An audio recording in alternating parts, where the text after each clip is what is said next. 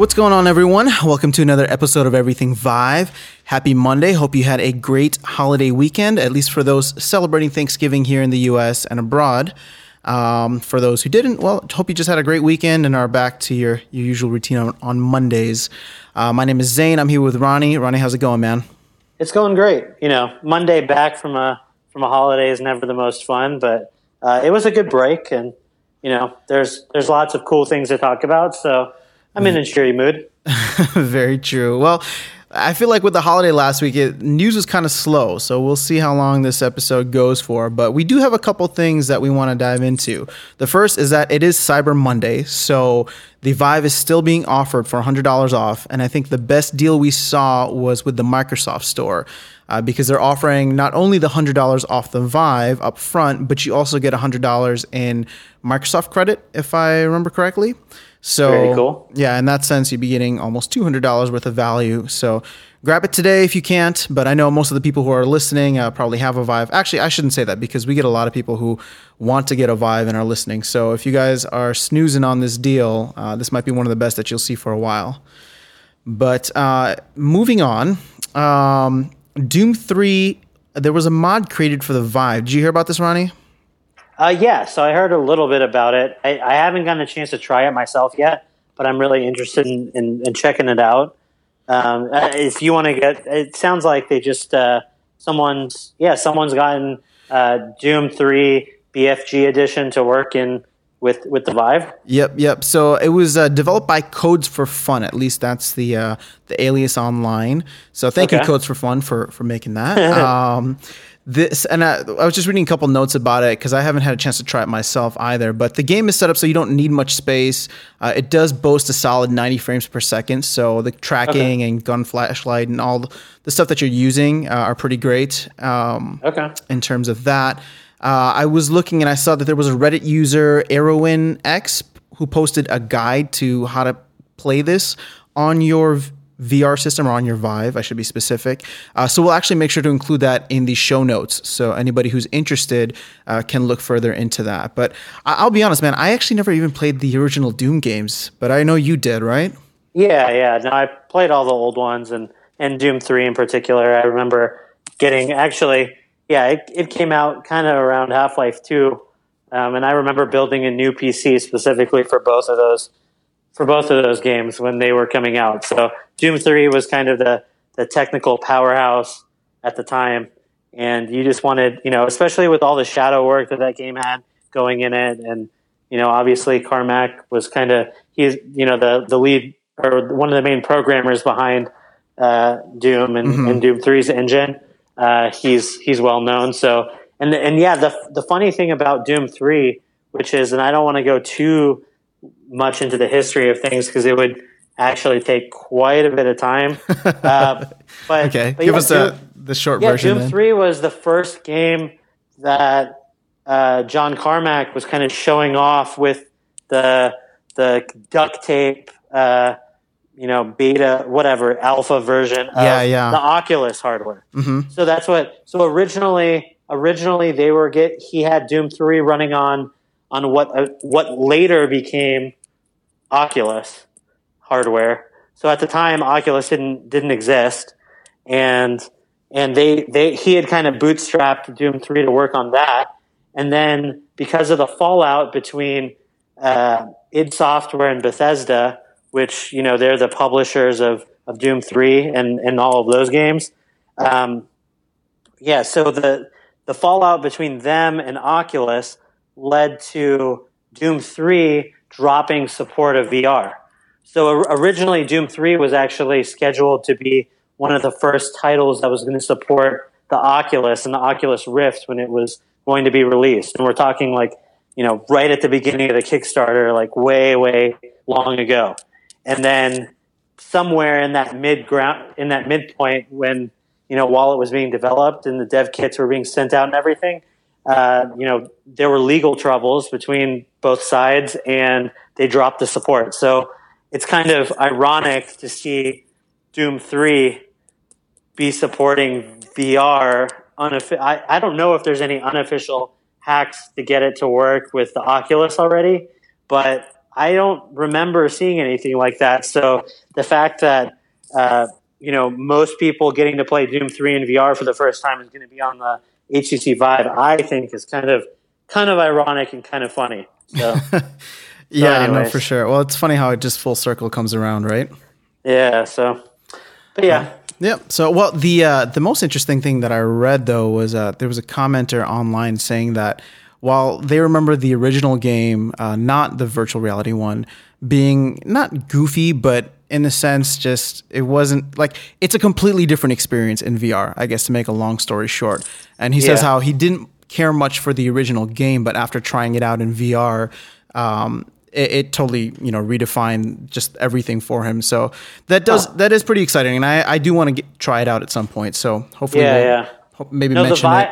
Yeah, the vibe in that game is kind of, creepy, kind of like it didn't really come off quite that way because it's kind of like a monster closet, and you turn the corner and enemies, kind of demons and stuff spawn out of nowhere and come and attack you. And it was just kind of a frenetic, fast paced kind of game, but you could tell that the developers were really trying to make it more moody and kind of creepy, and it was full of shadows, like I was mentioning before, and everything was really dark. So I could imagine that would play differently and much more scary in VR. So that's actually, absolutely. Yeah, I mean, the immersiveness of it will definitely add to that just factor, things jumping out at you and you not knowing where things are coming from and all that kind of that in general plays much better in VR, I think. I mean, just looking at all of the horror experiences that have come out for the Vive and that are on Steam, I mean, it's definitely like VR gives that experience quite well. Yep. Or at least it seems so. Yep, agreed. Cool. Well, we'll have to make sure we try that out and maybe mention it on a future Game Talk when we get the chance. But moving on, we have a couple more things to get to.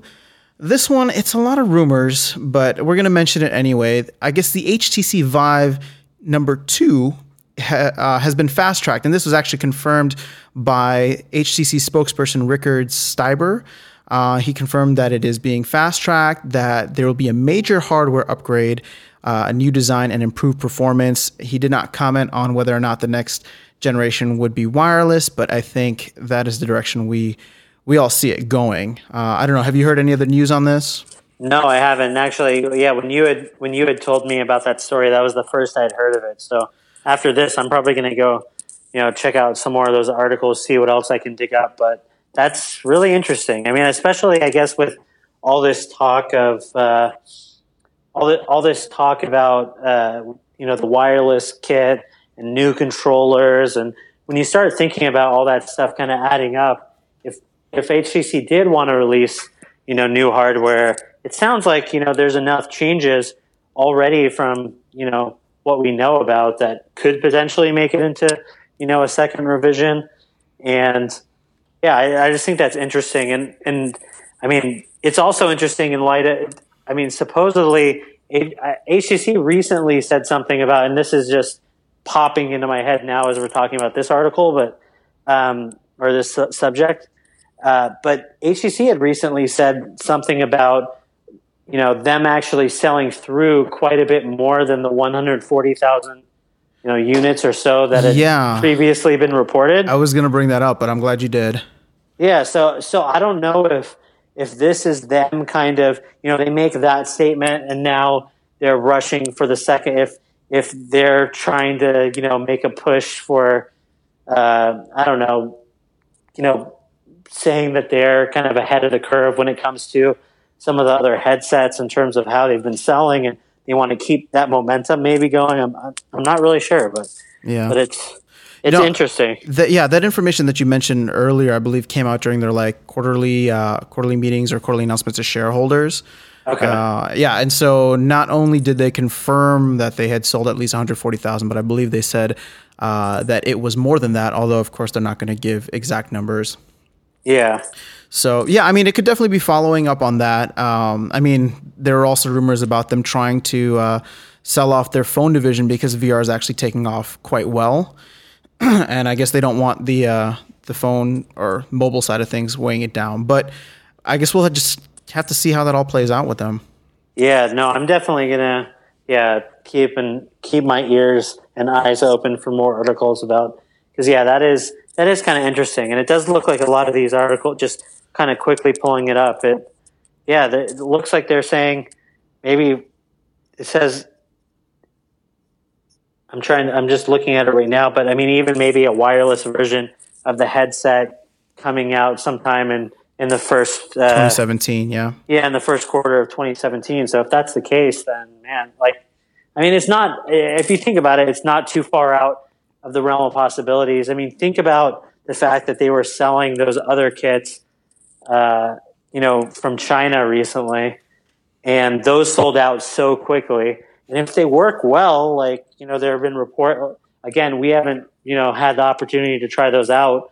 And I've heard anywhere from, as high as around 15 milliseconds of lag being introduced to as low as 2. Mm-hmm. I mean, if it was closer to that 2 millisecond range, you're really not going to even be able to tell, any kind of lag difference between wireless and wired. And maybe that's what HTC is thinking. They saw how many people jumped at those previous kits, and they thought, you know what, why don't we, rather than just releasing those kits by themselves in the US market and other markets, maybe we can, release a new hardware kit and kind of build up, hype and kind of a new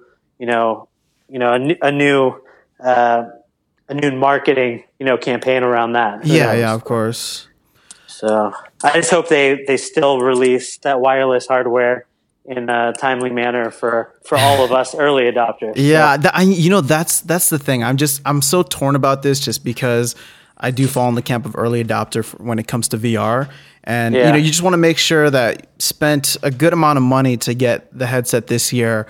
If they're to come out with a truly redesigned hardware in 2017, early 2017 specifically, it's just I don't know if I want to drop that much money on a brand new thing. I can't.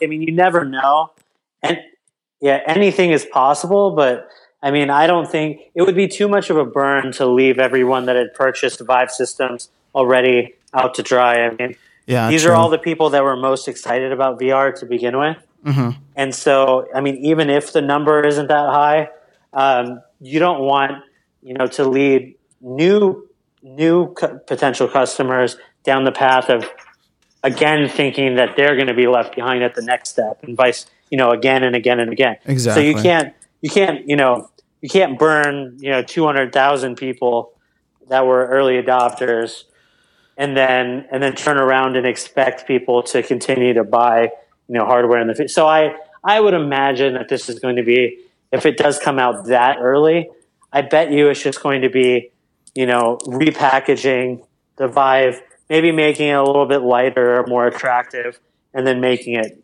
wireless or something like that. But we'll see. Yeah, we'll see. I mean, we've discussed this at length in the past, so I don't want to belabor the point. We'll wait until there's more details and then, kind of see how things shake out from there. Yep, agreed. Cool. Okay, so we got a couple more. This first one I thought was just interesting just because of the hype that came with it. Gary the Gull, I think you and I were discussing that earlier, but it's been released. The notes behind it, or at least the reason why there's been so much coverage on it, is that is because it's created by Mark Walsh of Motional Entertainment, and he is an alumnus of Pixar. It's great to see people from the movie industry again kind of dipping their toes in the VR pool. Yeah, especially animation. Yeah. It makes sense because computer animation, computer graphics, everything goes hand in hand. And, it's already being modeled in 3D and everything. So it's kind of the perfect fit for virtual reality. So I'm interested to check it out. Yeah, no, we'll definitely check it out. I mean, it's a free experience, so you kind of have no reason to. I did see some of the reviews were a little negative, and I think that's just because it was a little buggy or crashing. But I definitely you had said something about trying to get it to run, and it was kind of giving you problems. Yeah, just literally right before we started recording. So I saw a little bit inside. It looks fantastic, actually. I mean, if it's like being inside of a Pixar movie. So the graphics and the art are great, but I just couldn't get it to run. It kept freezing or something, and I probably just got to restart my computer. So I will. Okay. Yeah, once you and I get a chance to go through it, we can talk about it on a future Game Talk episode. Yeah, like you said, if it's free, there's not a whole. It sucks when programs and games and stuff are buggy, but if it's free, you can't really complain all that much. So. Yeah, absolutely.